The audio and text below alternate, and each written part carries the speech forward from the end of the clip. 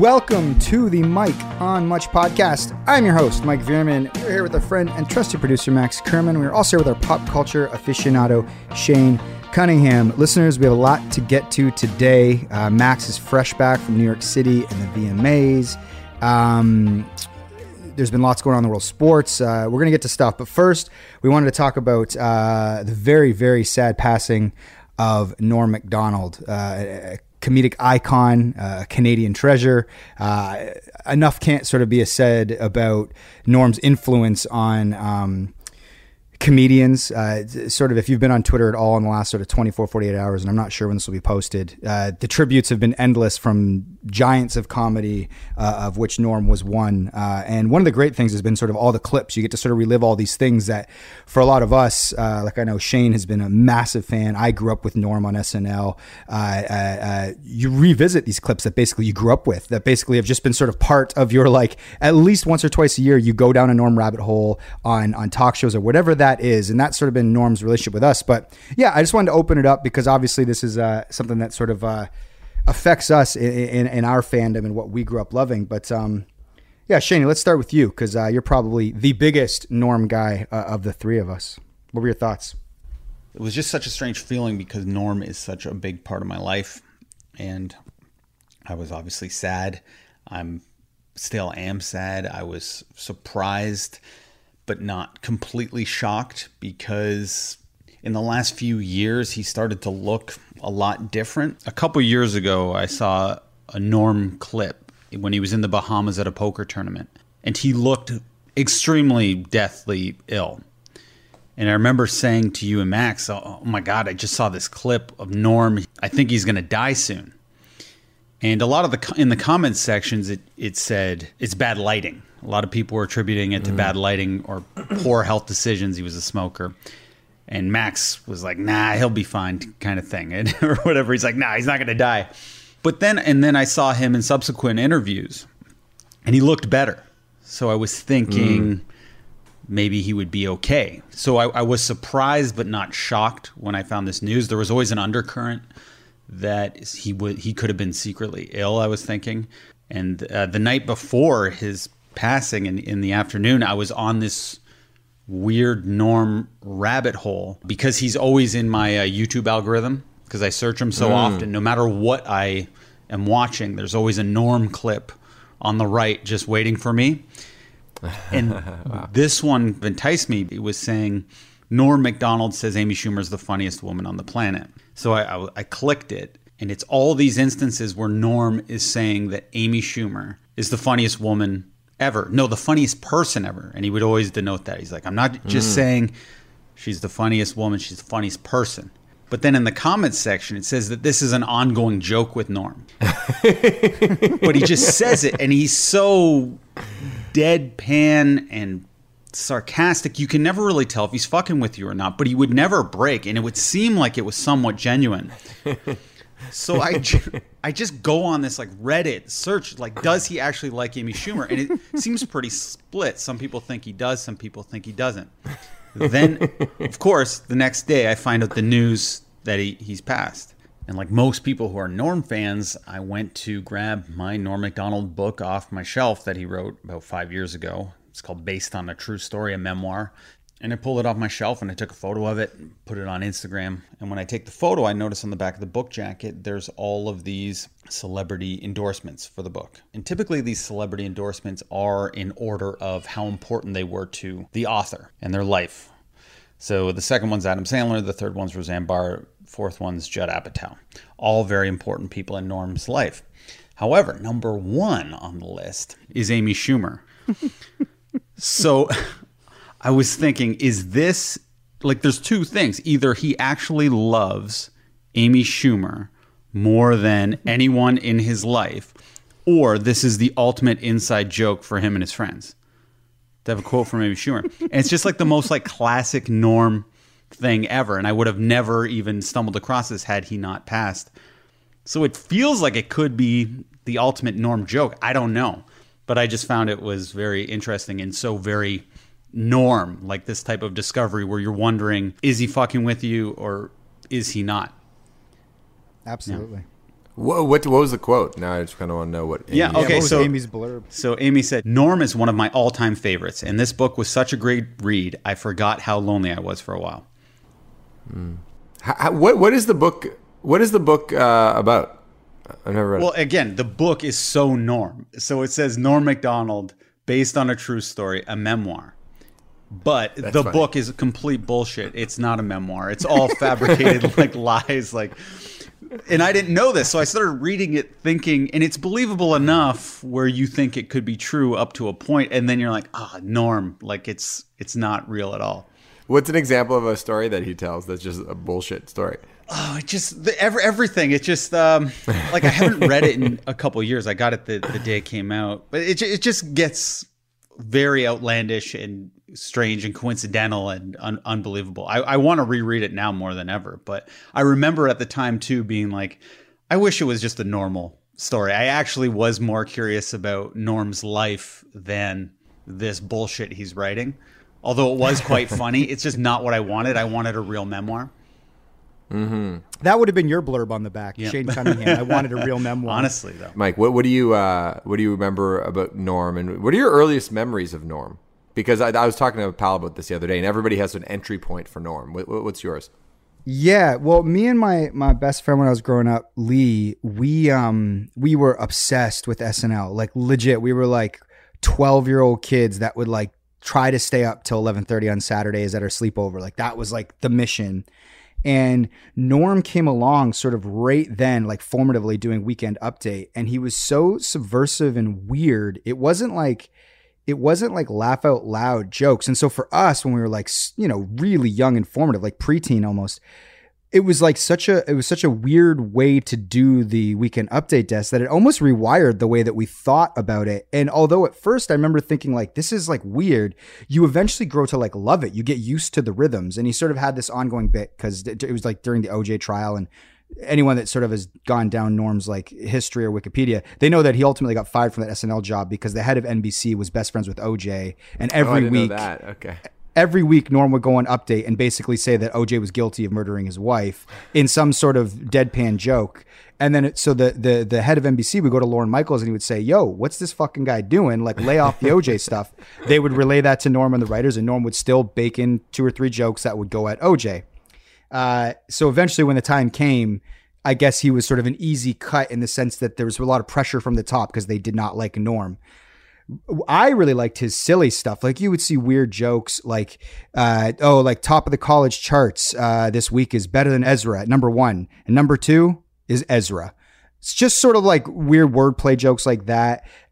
He had this bit about Frank Stallone, which was like super subversive. So Frank Stallone's the brother of Sylvester Stallone. But Frank is like, I guess he's kind of like the brother that didn't really amount to much, but he was always kind of a loudmouth and being a bit weird. So Norm and I guess some of the writers came up with this bit where every time something weird would happen, so they'd be like, "Oh, there was like a toxic spill off the coast of, Guam. And who's responsible? You guessed it, Frank Stallone." So that was always the punchline. And you kind of got used to that coming every week and you just kind of grew to love the bits.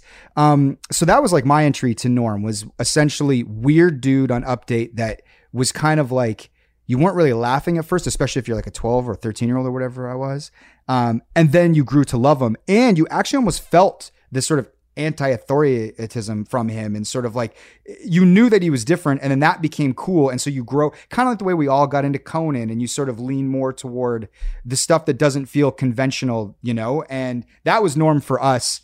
And then, I followed him sort of along. Like I remember his sitcom in like 99, like the Norm Macdonald Show, like me and my buddy Lee, like getting super excited because it was like, hey, Norm's getting like a shot or whatever, But then I went in and out with Norm over the years. Like I wasn't like at the premiere of Dirty Work. Like I think Shane might've been a guy that was like, I'm seeing Dirty Work. I'm not sure. What was your intro to Norm? No, I wasn't. I still haven't seen Dirty Work. Wow. So I loved Adam Sandler first. So he was my introduction. So Billy Madison, where Norm has a very small part, I was always like, oh, I kind of like that guy. That's a good character that Norm is, even though it was a very small part. He stood out. And then his Weekend Update, I loved. I think he was the best Weekend Update anchor of all time. But then I really started loving him in my late 20s and having the ultimate appreciation for him, and just his comfort level that he he didn't care if a joke bombed or not. He almost reveled in a joke bombing, and he would just have that smirk on his face always when you couldn't tell if he was being sarcastic or not, but he'd be looking at you and smirking. And it made you feel like you were in on a joke that no one else got, especially if the audience wasn't laughing, but you were. It felt like it was just for you. Norm was the master at that. And of course, the moth story where it's just the joke that goes on forever. And the length of it is part of the humor. Is the moth story like based on like a Russian literature? Is that the joke that it's because he's using these like Russian names, or am I reading into that wrong? Because I just watched that clip yesterday. He kind of does that, like where he basically fills out his stories with all sorts of unimportant details that you might think are important at the end of the story, but they aren't. They're part of the journey. And it's how he's saying it too. Yes, 100%. Yeah, it's so funny. It's funny to think about his career for somebody who is so legendary and so beloved and so respected. The thing he's most famous for is something he got fired for prematurely. And nothing else that he did like was a particularly big success. Like his show didn't last very long. He had like a talk show later that didn't last particularly long. Like nothing he did lasted that long, but he's maybe the greatest talk show guest of all time, which is that's probably his legacy. That's probably his legacy. Because when you go on YouTube, it's just like him on Conan is spectacular. It's like the carrot head bit. Carrot top. Yeah. Carrot top, of the board. It's a classic. Yeah. His influence on comedians though was really his influence. He was every big person in comedy, their favorite person in comedy was Norm Macdonald. So it was greater than you'd ever know, like how his impact actually affected you indirectly. Did you guys read David Letterman's tribute? No. Read it to us. Letterman wrote this yesterday about Norm. And this is on Twitter, and you know that Dave like got on here and wrote this, or at least this isn't some like assistant that wrote this. I don't know how active Dave is on Twitter. Yeah. He said, in every important way in the world of stand-up, Norm was the best, an opinion shared by me and all my peers. Always up to something, never certain, until his matter-of-fact delivery leveled you. I was always delighted by his bizarre mind and earnest gaze. I'm trying to avoid using the phrase twinkle in his eyes. He was a lifetime Cy Young winner in comedy. Gone, but impossible to forget. David Letterman. Oh, that's the best. Yeah, there were so many good bits that came up or have been coming up in the last 24 hours, like stuff I forgot about, like when Conan gets bounced from the Tonight Show, but they leave him on for like 2 months before Jay comes back, and Norm is coming on, and it's a really awkward time for Conan because like it was crushing for him to lose the Tonight Show, and he's kind of like, you know, in this like lame duck thing where he's kind of got to play out the last couple months. And then Norm comes on, and Norm has like this beautiful basket that like you could bring to like, you know, a funeral or whatever. So Conan's like, oh, thank you so much for bringing this. You know, it's been a tough time. And he's like, actually, Conan, you know me, I tend to procrastinate. I got this back in June, actually, when you got the show. So it's actually congratulatory basket. And then the crowd, you feel the turn change so much. And I go, oh, that's a funny bit. Now they move on. Norm's like, oh, actually, the card is still in here. And then Norm pulls out the card and he starts reading his congratulations. He's like, Conan, you got the Tonight Show. This is something they can never take away from you. Like, it was so fucking funny. Just the card itself and him reading the bit. And it was kind of just this like amazing thing where I love the thought of Norm being like, okay, I'm going on Conan. He's going to be losing the Tonight Show in about a month. And this is going to be the bit I'm going to do. And it landed, and Conan was loving it. And it was awesome. Well, speaking of things, that expression, something they could never take away from you, and something you touched on earlier about O.J. Simpson, I just watched a clip of him hosting the ESPY Awards. He's like, and we have Charles Woodson in the house, and he is the first defensive player to ever win the Heisman Award. And Charles, and he's looking at Charles, this is something they can never take away from you. Unless you kill your wife and a waiter. Yeah. Then they can take it away. And the whole crowd gets uncomfortable. And like it's like half of them are laughing, and Charles, those guys are all like shaking their head like, oh, I don't think I can laugh at this. You know what's amazing about Norm too? By the way, I was introduced to Norm. So when I saw on Twitter that he passed, I immediately called my best friend from childhood, Daniel Rosenthal. And Daniel is still a friend. I saw him yesterday. We watched the Blue Jays game. And he was like my sleepover buddy. You know how, usually have a couple of friends, you stayed at their house between the ages of 9 and 13 or whatever.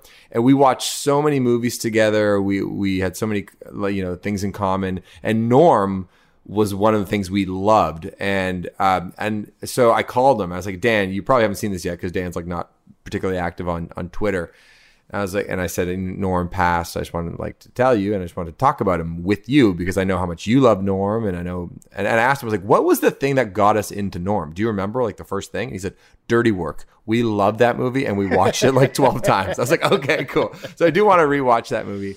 One of the things that's so cool about him is that he's sort of he could be sort of vicious and really poke fun at people, but he was never an asshole, right? He never, he could really skewer people, but you never thought, I don't think of Norm as an asshole on any level. He's sort of a truth teller, and I guess that's what good comedians are. But am I right on that? It felt like there was a humanity to him and a warmth to him that people were like, no, he's not a bad guy. He's just trying to make some people laugh, and that's about it. Yeah, Norm definitely said things that were asshole-ish. But I think because he came across like a mischievous child, he got away with it. And he did have that lovability to him. And everything he said was with that Norm smirk. And the smirk kind of said, I'm pretending I don't know the rules to society, but I really do know. But I'm doing it for comedy, and I don't really mean this. And I hope you understand, and please forgive me in advance. And it was just a thing that not many people could do or pull off and still have a career. And Norm really was the exception to the rule. It was just he had that thing, which I think will just be referred to as a Norm-like quality going forward. Here's a question for both of you. We're all going through the Norm rabbit hole right now, and all of his stuff seems to hold up, right? We're looking back on his stuff from the 90s, up to today or to a couple of years ago, and it's all funny. There's a lot of comedian stuff that isn't as funny. Sometimes I watch a Chris Rock clip or something like that from 97. I'm like, it's not quite as funny as I remember. Do you think there's something about his comedy that is different from other legends where it just holds up? Because a lot of people say comedy doesn't hold up, and that's okay because it's speaking to a particular time and place. The Norm stuff is transcendent. It's kind of timeless. What would you delivery. Say? His delivery is like that Bob Newhart-esque thing where it's not as much what he's saying, it's how he's saying it. And a lot of comedians said you couldn't steal anything from Norm even if you wanted to because it's just his delivery is one of a kind. Yeah, and I think he also doesn't really do topical stuff necessarily. It's almost like behavioral stuff. Or if he's doing topical, it's really old. I saw a joke he was doing with Adam Egot on his podcast where he was like, he's like this Hitler guy seems like a bad dude. He's like, let's kill him. Let's kill him. And then Adam Egot's like, he died 40 years ago.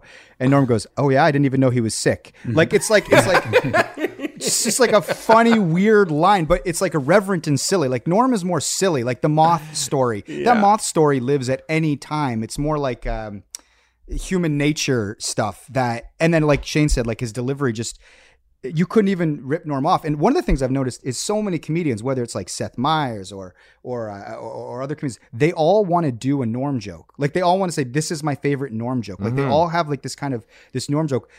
Seth, I don't know if you guys saw Seth Meyers tribute. Yeah, I watched the thing you sent. Yeah. That opening line, I literally was sitting here this morning, I'm drinking I'm getting my day started and I'm going on Twitter and I see this tribute. I'm like, oh, I'll see what Seth has to say. And Seth says the first time Norm had come back to SNL, Seth is new on SNL and Norm comes walking through and Norm brings his son in. He's got a little kid with him or whatever. And Seth says, hey, how's fatherhood? And Norm says, he's like, no abductions yet. Yeah, it's going great. Still no abductions. Yeah, that's the line. And it was just such a funny, dark line and just so Norm, and it made me just start cackling sort of at my desk, almost spitting out my water. And I'm just that's the one great thing about when somebody, as sad as it is when someone passes away, it's an opportunity to celebrate the entirety of their work. And all of a sudden I'm sitting at my computer laughing at a line I didn't know existed from this great comedian who I have certainly enjoyed throughout the decades. Well, everything he did was a home run too. And when I've seen every single interview Norm would do. So even his poker interviews, which are 40 minutes in length, and all he's talking about is poker, it's still really funny. And he somehow manages to make something you're not even interested in hilarious. Another thing about the nature of his jokes is there's often so simple and so silly that they can be retold. I think trying to do, a Bill Burr joke or a John Mulaney joke or a, Chris Rock joke, trying to retell a Bill Burr joke always feels like you can't do it. But because of his delivery and how simple he keeps the language, I'm terrible at retelling stuff. And I just told the Charles Woodson Heisman story, and it kind of worked. And there's something about the way it's like chairman of the board. Wait, I got it. Board is spelled B-O-R-E-D. And then he slays. That's a joke on coming. That clip has literally been a classic for 20 years now. Mm-hmm. And I at least twice, 2 or 3 times a year, I watch that clip because something will remind me of it. Whether it's like Carrot Top pops up in like some weird Hollywood Reporter feature, or like Norm reminds me of something, or it's a Conan thing, because everything about that clip is so delightful. And if you're like a younger listener and you haven't gone down the Norm rabbit hole, do yourself a favor and look up Norm Macdonald, Carrot Top, Courtney Thorne Smith. And basically he's like the second guest. He gets pushed down the couch and they bring in Courtney Thorne Smith, who used to be this actress on Melrose Place, and she just shot a movie with Carrot Top. And basically Norm spends the entire interview sort of being this like disruptor, like a class clown, in a way where Conan's trying to keep the interview under control, but he knows that everything Norm is saying is so funny that Conan can't even be a professional. And then Conan just sets him up for one of the all-time outs on a segment. And it's just, it's beautiful. Everything about that segment, even Courtney Thorne Smith, they're killing her movie that's about to come out, and she's laughing her ass off. Like it was awesome. Well, what he says an alternate title was going to be Box Office Poison. Poison. Yeah, that's so funny. Yeah, did he actually go bankrupt a couple times? Is that true? He was a notorious gambler, so he was always, in the red seemingly. But something I'd want to recommend for people, I'm assuming you haven't seen this, he had a Netflix show called Norm Macdonald Has a Show, and it came and went, but I think it was extremely underrated, and I have a feeling it's going to get a huge boost right now in viewership. But he had great guests. He had Letterman, David Spade. Who else? He had Jim Carrey. Yeah, Jim Carrey. Yeah, Jim Carrey and M. Night Shyamalan and Judge Judy. Like, it was such an eclectic. I never saw the M. Night one or Judge Judy. The Judge Judy one's awesome. The funniest thing about the David Spade episode, if people are going to go back and watch these things on Netflix, is Spade basically is like, this is the loosest fucking thing I've ever been a part of. Are we sure? Is this a test episode? Did you bring me in for a test episode? Basically, that's the whole time where Dave's like, this isn't an actual show, right? Like, you brought me in for the test episode. And he had Chevy Chase on. Yeah, amazing. It's good. It was very loose, but very Norm and very, very well done, I thought. Yeah. So rest in peace, Norm Macdonald. He leaves a big hole. And I guess at the end of the day, when someone passes away, it's like what your peers say about you means a lot. You know what I mean? And when people that don't normally pipe in on these things are basically saying like, we lost a giant of comedy, you can really sort of, I guess, measure the impact somebody had. Mm. Well, guys, should we move on then? Mm-hmm. Yeah. And like we said, we encourage everybody to look up the old clips because they're special. Max, I feel like you sort of broke the seal on, shall I say, cross-border travel. International travel. I did it single-handedly. In a very significant way. You Manager Ash, the Nut, you guys went down to New York City. Actually, Uncle Brent was there as well, who you mentioned from the last story, who you brought to the baseball game with your nephews and nieces. Yeah? Yeah. Was this private jet, first class, commercial? How do you fly, Max? No. Especially with the Nut. How are you flying? Well, it is funny. We are great traveling companions because our gang, Uncle Brent, Helen, the Nut, whatever you want to call him, and Ash, we went to Vancouver and Victoria earlier this summer, and we wanted to do something else, and we had this invitation to go to the VMAs on Sunday, which I'll get to in a second. But the one point of contention between the Nut and I is that he insists on calling Uber XLs, like the black XLs. So we could be going 5 blocks to a deli. And I'm like, let's just get into an Uber. And he'd be like, I prefer the black car. And so and so if it's my turn to call the Uber, I just get like the cheap Uber, and if it's his turn, we are literally rolling in like a like no matter the time of day. But the reason why we were able to go to the VMAs is a couple of years ago at a TIFF event. It was presented by RBC, and it was for Sam Smith. You know, like the shoemaker for Adidas, Sam Smith. It was an exhibit for like the iconic shoe designed by Sam Smith. Sam Smith was going to be there, and I was invited. You know, there's like lots of parties going on in TIFF. I think I went by myself because I know somebody at RBC who invited me, Mary, who is awesome, and she introduced me to this friend of hers, John, who was at the party also by himself. So, it's my friend John in from New York. John's super into music. You guys should chat. And so we were kind of like the two guys at the party who didn't know anybody. So I ended up talking to him. He's super into jam bands. He's like very into Fish. He's been to like 100 Fish concerts. And if you know anybody who's into jam bands, it's like, you know, they are obsessed and they travel with the band. If there's a tour with 30 dates, everybody's going to at least 15 shows kind of thing. So then we get talking, and it turns out that at the time he is kind of in charge of Madison Square Garden. I'm like, okay, that's very interesting. And you just couldn't be a more friendly, normal guy. And we were playing the next summer up at Budweiser stage, the show that Nick Nurse came on stage for. And he's like, oh, I'm going to come up. But what do you mean in charge? Like he has to lock it up every night, make sure. No, what does that mean? Clean the courts. Second in command to James Dolan. So James Dolan famously is the owner of the Knicks, and he's the COO of Madison Square Garden. He like oversees the Knicks, the Rangers. Also has a band. That's right. JD and the Sure So Shot. anyway, John and what does COO chief stand operating for? officer.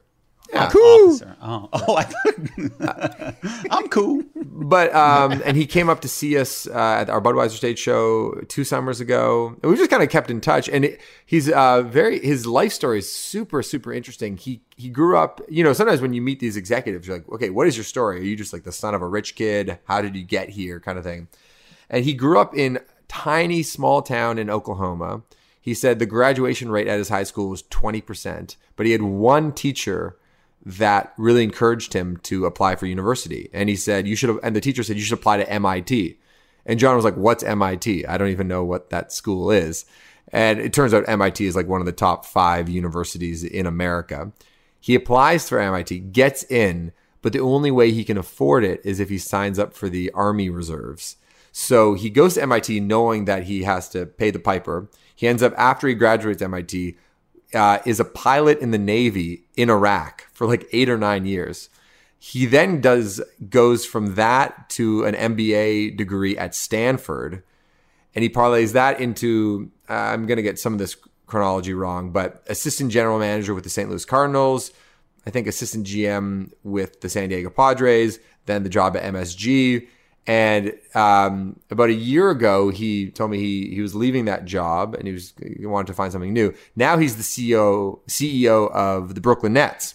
So anyway, John has you know, he's just a fascinating guy and just access to so many interesting conversations. So it's like, you know, the owner of the Brooklyn Nets is who started Alibaba, and you know, obviously. He's working closely with Steve Nash, Canadian, who's the head coach of the Brooklyn Nets. Kyrie Irving's on the team, James Harden, Kevin Durant. Anyway, so it's just really fun guy to hang out with. And the thing is, which makes it kind of like an equal friendship, is that he's very interested in the band world. Like he has lots of questions, but like how things work, because it's not quite his domain. And you know, obviously as a basketball fan and somebody who's just interested in how operations work anywhere, he has like a lot of interesting insights. So on the Saturday, we went to My Morning Jacket, which is a great kind of rock and roll jam band from Kentucky. They were playing at Forest Hill Stadium, which is the old location for the US Open. And then on Sunday, we went to the VMAs, and we got to see how that whole production works. You know, it's like, you know, we've all been around for the Much Music Video Awards, and this is like that times 100. It's like just the amount of star power and the production was just so impressive, and to have kind of an inside scoop on how it works between commercial breaks and all that stuff was really fun. One thing we did though after the Saturday night, we were looking for a fun bar, and the Nut had a friend who was at a bar called Ray's, kind of in the lower in the Village in Manhattan. And so we show up, and it turns out that the bar is either owned or there's like some sort of celebrity feed for McLovin and Cousin Greg. So if you're familiar with Cousin Greg, he is one of the stars of Succession, one of the best shows in the last couple of years. If you haven't seen it, highly recommend it. His character is really memorable. And McLovin, we all know McLovin. So we get to the bar, and in the corner, it's a shitty dive bar. So like, and it's probably like, the size of this, it's, probably capacity 80 people or 100 people. It's not a very big place.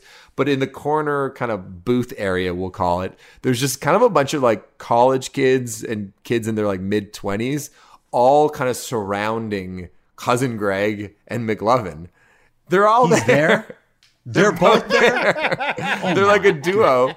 And then at some point I look over, and McLovin's pouring shots for people behind the bar. Like, they're actually putting in time behind the bar. Cousin Greg is like making people vodka sodas and stuff like that. It was wow. Is this the grand opening or something, or you think you just got lucky? Opening.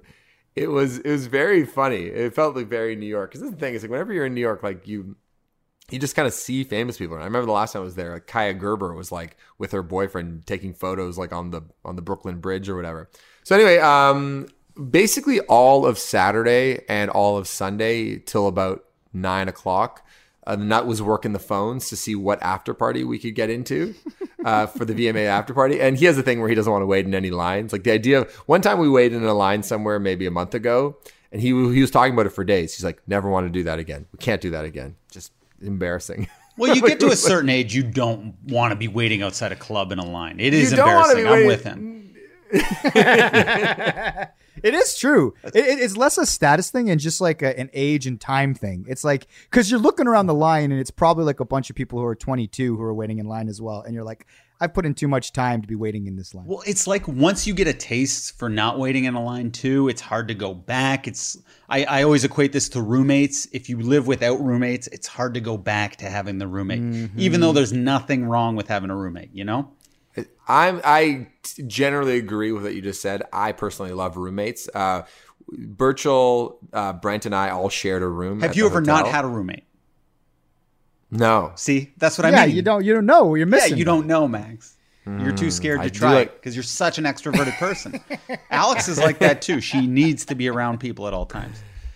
It was really fun though. I'll say waking up every morning and everybody's like we've been out till pretty late and oh, of course, I love that. And that's not roommates. That's just I mean, like when you live somewhere and you have roommates. I'm not saying like I love having a hotel buddy and we're talking about the night when we're hungover. Everyone loves that. Just to be clear. Okay. Also speaking of like the morning, it was like Sunday morning. And we'd been out very late at Ray's, this bar after the concert. And it was kind of a personal hell for me, but I feel bad about even saying that. Ash and I had kind of got breakfast, and I was so intolerable at breakfast. I was such a crazy asshole because trying to get a brunch in New York City on a weekend is just about impossible. And every place is understaffed right now because I think in the serving community, it's like hard to find staff. So getting like the water delivered to the table, we had to wait in line for a while to get into a place. Mm-hmm. Getting the water delivered to the table took 10 minutes. Ooh. So eventually I just left the table. I was like, Ash, I need to get my own water. And I went to the CVS across the street and I brought water back for us. And I was like, I'm hungry. I know I should have eaten something before brunch. Why did I not eat something before brunch? So then I walked around for 15 minutes trying to find a croissant. I couldn't find anything. I settled on nuts. Anyway, I finally came back. Ash had ordered for me. So by the time I got back, like the food was sort of showing up at that point. And I was like, okay, that's good. Still kind of hungover, not feeling great. We're walking to this Buffalo Bills bar because the game starts at 1 o'clock. It's Sunday. It's at like 52nd Street. We're up at like 47th. We've been walking for half an hour. It's getting kind of hot outside. It's the middle of the day. It's Manhattan, New York City. All of a sudden, this parade of motorcycles kind of drive by, kind of impeding us from walking north. And I'm like, okay, whatever. It seems like some vaguely 9/11 related, because obviously this is the big weekend, the 20th anniversary. Motorcycles are coming. Okay, it can't last forever, because it doesn't feel like an official parade. Like if it was an official 9/11 parade, the streets would obviously be blocked off. But this was not the case. There's just like they're not paying attention to any of the traffic lights, and everybody is sort of like stunned in traffic. I'm like, okay, I think it's going to last a couple minutes. All good. I'll pay my respect. This thing, and by the way, you know how much I hate loud cars. This thing lasts for fucking 20 minutes.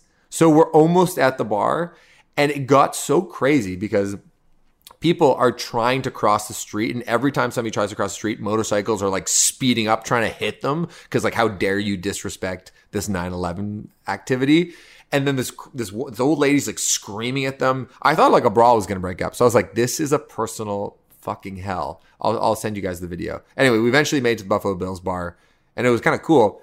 They don't serve food. You just bring in whatever food you want, and you just order booze at the bar. So that was cool. But anyway, the after party we finally got into was the Travis Scott official after party.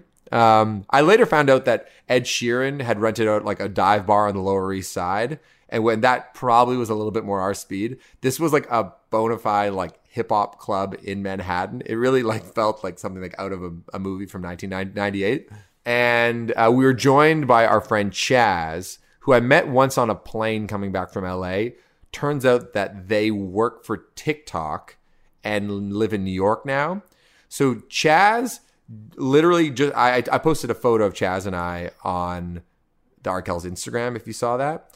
So Chaz really just brings the party, and basically every kind of beautiful person that was hanging around in this exclusive VIP booth at this very cool hip hop after party, Chaz would just go up to them, throw glitter on them, and then just start twerking in front of them. And then that's how we made friends with people. And Lil Nas X. Yeah, people see, I mean, when Chaz does it, nobody seems to mind. And Lil Nas X showed up.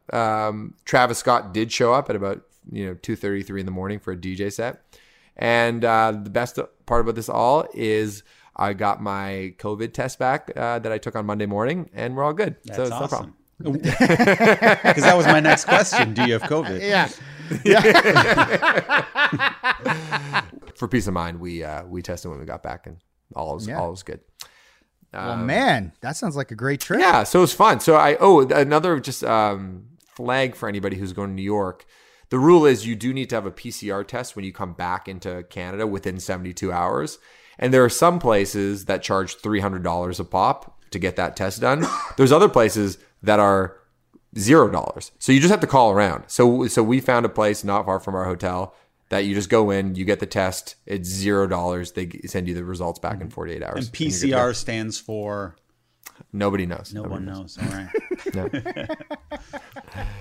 How did New York feel like New York? Are they just rocking like there's no panty, or are people cautious? You know what? A lot of places did have to show proof of vaccine, and you have to show ID and stuff like that. So it did actually feel more locked down in that respect, like in terms of like people having to show ID. The only place that didn't show vaccination status was that after party.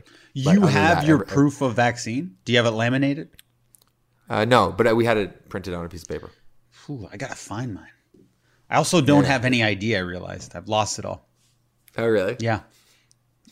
Where is it? Where have you been? I left before the pandemic on the last bus ride before everything shut down. My ID was left on the bus, and they didn't report it in lost and found or anything. So I've been using my passport as my ID, like instead of my driver's license. But I took it to a bar or something, and I left it there. And it wasn't recovered. So now I don't have a driver's license or passport. So you kind of need you need your license to get your passport. You need your passport to get your license. So I need all these two witnesses to sign for me, and they need to be attorneys. And there's all these rules, and it's hard for me to navigate. But it's going to be very hard when things require a form of identification because they don't accept health card and your vaccine passport. Like I won't be able to get into places. You should be able to, if you have your health card number, I think you can go to like a Canada government website, and then you can print off a paper. To have the vaccine passport be valid, you need to have a form of ID. to show that you're the person on the paper. So I'm fucked. Gotcha. I wanted to ask a question about the nut. Moving on. Yeah. Yeah. Oh, back to the nut. I like it. So we've gone to New York in the past with the nut, and he was really fun to say the least. There was wild times had. Was he like that on this trip, or was it strictly business and I'm keeping it to one gin and tonic and then a bunch of fake drinks after that to seem like I'm partying, but I'm not? Nah, he let loose, I'd say. Did he? I'd say he had a good time. I mean, he was well behaved when he needed to, when we were hanging out with the CEO of the Brooklyn Nets. I was telling the nut that when I met Adam Silver at a Raptors game one time, Adam Silver made me feel so special because at the end of our brief conversation, he gave me his card. He said, "Hey, here's my card. Be in touch anytime." And it made me feel like he really wanted me to be in touch. And then also, sorry, what happened when you called Adam Silver? This line is no longer in service. Yeah. 6 numbers. Wait. So the nut, I told him that anecdote like on the Friday, and so the whole weekend, Adam's just giving his card to literally everybody. So Really? Yeah. He's learning. It's great. It's great. Sounds like a lovely time. We had an excellent time. Not to get off track here, but we got some nice feedback on the last podcast. We did, yeah. I had a question for you guys because we did it in real life, and it was awesome. But afterward, Shane said, I didn't think that was necessarily a great podcast. It didn't feel like anything felt great in the room. And I was like, yeah, I don't know if anything in my stories landed. Like, we love the company, we love being with each other, but was the storytelling great? How did it flow? Well, I was annoyed the whole time. Yeah. Well, why were you annoyed? We were supposed to be in the bar recording when it was closed. But since we started half an hour later, half an hour of the podcast was when there were servers walking around and customers, and we were in front of them and they were cranking Drake music. And I just felt like, as always, the Shane surprise fell flat because no one's paying attention and you're always 1 foot out the door. And by the end of it, I was like, fuck this. That was terrible. Of course, when you listen back, it played pretty well. But lateness is a big thing for me, Max. I'm not sure if you know that. I hate lateness, especially if it's in-person lateness. Yeah, fair enough. Okay, so the vibe off for me. You know, and that's fair. And I was a little off that day too. My question though is, you know, I think Shane, you're someone who prides himself on going, "Oh, I had a hunch, and it turned out I was right." Like, I feel like you're a kind of person who's like, "I knew it. Greg was just saying to me, Mike's brother Greg, because I was telling him about the Norm thing, how I had noticed that he was sick, and Greg was like, "Oh, I bet you were happy when he died because you were right." I was like, Greg, I was going, "Of course not. I'm like devastated right now." But you do love being right. It did teach me to always go with my gut. But my question though for both of you is, do you have any sense if you can honestly analyze how often your gut is right? Because I don't ever trust my gut. I know better from, like, if I'm looking at something or feeling something in the moment of a show and then it's not feeling great, I look at the video, I'm like, oh, actually that was amazing. I was singing great, or that did look cool, or the lighting was awesome. The playback, I think, is such an important thing. Would you say that you're that confident in your gut, or are you willing to admit that sometimes your hunches are wrong 60% of the time? I think my hunches are wrong maybe 20% of the time. 20%? Okay. Although often, you know, you're correlating things and saying like, aha, I knew it after the fact, which is accounting for a lot more correctness than you actually were. For instance, I had a hunch when we were recording the pod, you were feeling a certain way, or you had more piss and vinegar, or whatever the expression is, because you were bringing up kids a lot and being like, do you ever just say fuck you to your kid? And you were saying like stuff like that. And you had so much disdain for like children and stuff. And then I was in a weird mood. Yeah, and then afterwards, Mike mentioned something where you could have potentially been pissed at me. And I was like, I knew he was in a fucked up mood. Like something was, that's why I was messaging you that night. Okay. Like right afterwards, I was messaging you. I'm not sure if you remember, but I had a hunch that you were a little, not unstable, but you off. Yeah. Mike, what do you think? I think Well, for that specific pod, we all thought it was flat. Like we basically were just like, we walking away. It was like, nah, I don't think that's good. But then when I went back and because I edited that pod, I said, like when I sent the cut, I was like, this is actually a pretty good listen. It's a good hang compared to how we walked away feeling about it. Overall, I trust my instincts. I think my instincts are pretty damn good. I think I have a good feel for when I know something's like working or not working in real time. However, and I would say that usually plays out like when you talk about playback, let's say, like if I'm like, this isn't really vibing. And then I listen back or I watch something back, I'm usually pretty right. One thing that happens though, is I find time can change my perception, meaning something that I wasn't super hot on, say in the first, whatever, a couple months. If I look back on it in 2 years, and this, people say this all the time, right? They like about their own perception of themselves. They're like, oh, I was so down on this, or I was embarrassed about that. But then I look back and I'm like, oh, actually, I was super cool then. You know, that I find sometimes there's like a delayed thing where I'm like, 4 years later, I'll look back on something that even I like my instinct was right. And in the moment I was right. But then 4 years later, I'll look back and I'll be like, actually, that's pretty cool. And I don't know if like things changed or I changed or if I was just really wrong then, or it wasn't a big deal. So in the moment now, even when I think something's not vibing, I think what I've learned in all our years of doing anything in creative is essentially I could be wrong here. So don't disrupt, go with the flow, do your best. And it's probably actually not nearly as bad as you think it is. Especially with a podcast. It's never as bad as you think is after you leave it. And sometimes it's actually quite good. And inversely, sometimes you think it's amazing and then you listen back and it's not as good. That's happened. Yeah. Mike, I also think another trick you have up your sleeve, and I wonder how long it took you to really develop and harness it, is just knowing that Danica is always right whenever you're stressed out about anything.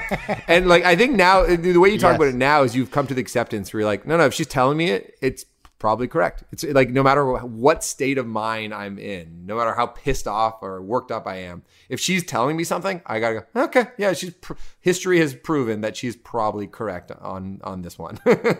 Absolutely. That 100%. It's like sort of like acquiescing control or not being a know-it-all. Like I feel like when I was younger, being right or like arguing your point or like whatever felt more important to me than sort of getting to the truth of what it is. And now I think with age, like if Shane is like, hey, this isn't working or whatever, say we're working on something, instead of me being like, I'm going to fight you 10 different ways to try and explain why it's working or why I think it should be working. Instead, I'll be like, okay, what's he saying? Where's he coming from?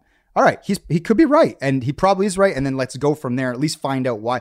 I think it's like I trust those around me more than maybe when I was younger, where I was like, you know, a little bit more stuck in my ways. Shane, what do you think? You put your finger up. Yeah, that's my new way to say when I want to cut in rather than cut over someone. I was wondering if that is a byproduct of COVID in the fact that we don't see each other as much anymore. So we have to cherish our time that we do have together and we can't waste it fighting. Or is it just that you've matured? It's a great question. What do you think? You know me just about as well as anyone. Well, I look at myself too and I think, okay, I am a little bit nicer with people I don't see as much because I don't want their last, let's say you and I don't talk for a week and our last interaction is me being an asshole or rude or stubborn. I feel like it's going to tarnish the friendship. Whereas if I'm that way to you at work for an hour, I know I've got 7 more hours to redeem myself and then I'm back there the next day and then it all is forgotten. You know what I mean? So I find for me, it's a great point. I feel like it's COVID related has softened me and made me nicer. What do you think, Max? Do you think COVID's made you softer and nicer? No, I don't think so. Yeah, I don't think that works for Max. Yeah, Max literally just complained about a 9/11 parade because he wanted to get to a Bills game. Yeah, and I have no patience. Yeah, and Shane, guess what? I don't give a fuck if you missed your daughter's first step. She'll have plenty of other first steps. Okay. All right, guys. Well, we're almost out of time, so let's hit that Shane dessert before Max gets antsy, as Shane always likes. Oh, he's antsy. Trust me. The second it gets to Shane dessert time, he's ready to leave. But okay, luckily this one isn't gonna be belabored too much. I just wanted to have a Mount Rushmore of comedy. So this is a simple conversation. I'm not swinging for the fences to be hilarious here. I just wanted to see, who would you put on your Mount Rushmore of comedy? And this is in honor of Norm Macdonald and dedicated to Norm Macdonald. Because obviously for me, Norm is going to be on that Mount Rushmore. but I'll have you guys take the floor. And is there 4 members of how many people? There's are 4 Mount heads Rushmore? on Mount Okay. Rushmore. This is Wow, think- this is a tough one. um Because there's stand up, there's sketch comedy, there's movie acting. Oh, so I There's, wanted like, to so many explain it a different little types. further because I had this conversation yesterday with a close friend, John Popoulos, and we had determined the rule was it has to be people who can't help but be funny. So, for instance, you might have an inclination to put Steve Martin on there, and he could definitely be on there. But I feel like Steve can hold himself back, and he's more like just a professional, funny person. So, Yes. so I was inspired by Okay. Norm with this Mount Rushmore in the sense I feel like Norm can't help himself but be hilarious just by looking at him or just his being or his essence being funny. So I wanted to limit it to that to be the rules. Okay, I'll go first. You know what's funny? I was going to say John Mulaney would be on that Mount Rushmore. And he's devastatingly funny. He did make the strangest talk show appearance of all time last week on Seth Meyers. Strange Shane, did you see energy. it? Oh, strange energy. Ash sent that. It was, through. and I mostly yeah. just feel kind of bad for him or something. Like something is off. I know he's had a lot of like addiction issues right now, but it was weird. Like, and the reason why you like Norm is like kind of the opposite of why you or dislike John Mulaney or something. You know, like at the moment where it's just like everything about this just feels like I'm not rooting for you anymore. So there's a part of comedians where you want to root for them, even if they can be vicious and mean. And I know like, the part that turned you off the most. Which one? Which part was it? And I'm becoming a dad. I'm going to be a dad. I know. I could just picture you being like, fuck you, traitor. Your whole shtick was that you didn't want kids, John. You have betrayed me. Fuck this guy. Bill Burr, Chris Rock, and Chappelle. I made it to 3 so far. I mean, oh, by the way, on this note, so I was talking to a friend we met in New York who was going to the 9/11 tribute show at Madison Square Garden. And did you see the lineup for that? It was insane. You know, it was like Jon Stewart, Chappelle, Chris Rock, Pete Davidson. Every massive comic was doing a set there. And I said, who was the alpha in the set? Like who of all those massive names, who was the alpha dog there? Bill Burr. So like, I think Bill Burr like has a will, and like an energy level that is just like, yeah, he's so fearless. So, Bill Burr, Chris Rock, Chappelle. Who am I missing? I know you're going to kick yourself because I know who your other one is, but I can't Who? say. I can't say because it's on mine. Okay, you go, Mike. I'll come back and I'll add. Oh, I know, Larry David. That's Good not on call. Shane's. That wasn't on mine. It is a No, good call, that's a but it's good not call. on Shane's. But I I'm still feel interested like to you're going know to want to Shane's. rejig. I mean, this is a tough exercise because I think it takes more thought. Weirdly, like it's almost like if you want to write a feature or an article about this, like I would actually have to break it down. But being asked on a pod, sort of, you know, and having a minute and a half to think about it, I'm gonna go with like there's certain people that can't help but be funny and they make me laugh, whether it's been performance, whether it's been their movies, whether it's been talk show appearances, and that is Chris Farley. Chris Farley is going to be on my Mount Rushmore. That guy makes me laugh. He's made me laugh like in my youth and even going back and watching old clips. Then there's people that I know people find like they can be a lot as comedians, but they're like, not only are they like, I think immensely funny when they're doing very broad and sort of like populist stuff, but also when they want to get like lean and mean and really get into sort of really intellectual humor or sort of, they can do a bit of everything, like a 5-tool athlete or whatever. And that's Jim Carrey. I think Jim Carrey is like a master, and I appreciate like not only sort of like, you know, his ability to do a bit of everything, but also I think that like part of his value is his ability to sort of be broadly funny, but also subversive and weird. The other two, I think I'm going to go with Will Ferrell, just because Will Ferrell has spent I spent decades laughing with Will Ferrell, like literally like out of a cannon on SNL and being like, who is this guy? Wow, this guy's amazing. And then like, I think one of the hardest I've ever laughed was when our whole gang, Shaney, went to see Step Brothers in theaters, and we got Mickeys of like vodka and rum, and then we put it in the Diet Coke, and we just got drunk during Step Brothers. It was like 10 or 12 of us. That like those memories, like they just sit so warmly in my heart that you can't, that experience I could watch that movie 10 times again and it won't be as funny as that time in the theater. I mean, maybe the alcohol had something my to do with personal life was actually in shambles at that moment. I'm not sure if you remember, but that was tough for me. So did you not enjoy that experience? Well, I had can't that remember. confrontation outside the movie theater. Like I ran out and had a confrontation with someone and came back in. The idea of having a confrontation outside the movie theater is just a funny. Yeah. Well, I ran across you the had street. personal This was at conflict there. Jackson Square. There was an art gallery across the street, and I ran over to. Oh, yes. And I had my heart was broken in a parking lot. I recall. It was terrible.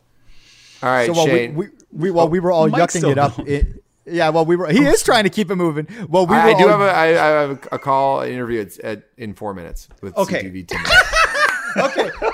Okay. So then, to what do I have? I have Farrell. I have Farley. I have Jim Carrey. Who cares? and my Hurry it up! fourth, Hurry it up, Mike. Who cares? I'll go. I'll go Eddie Murphy.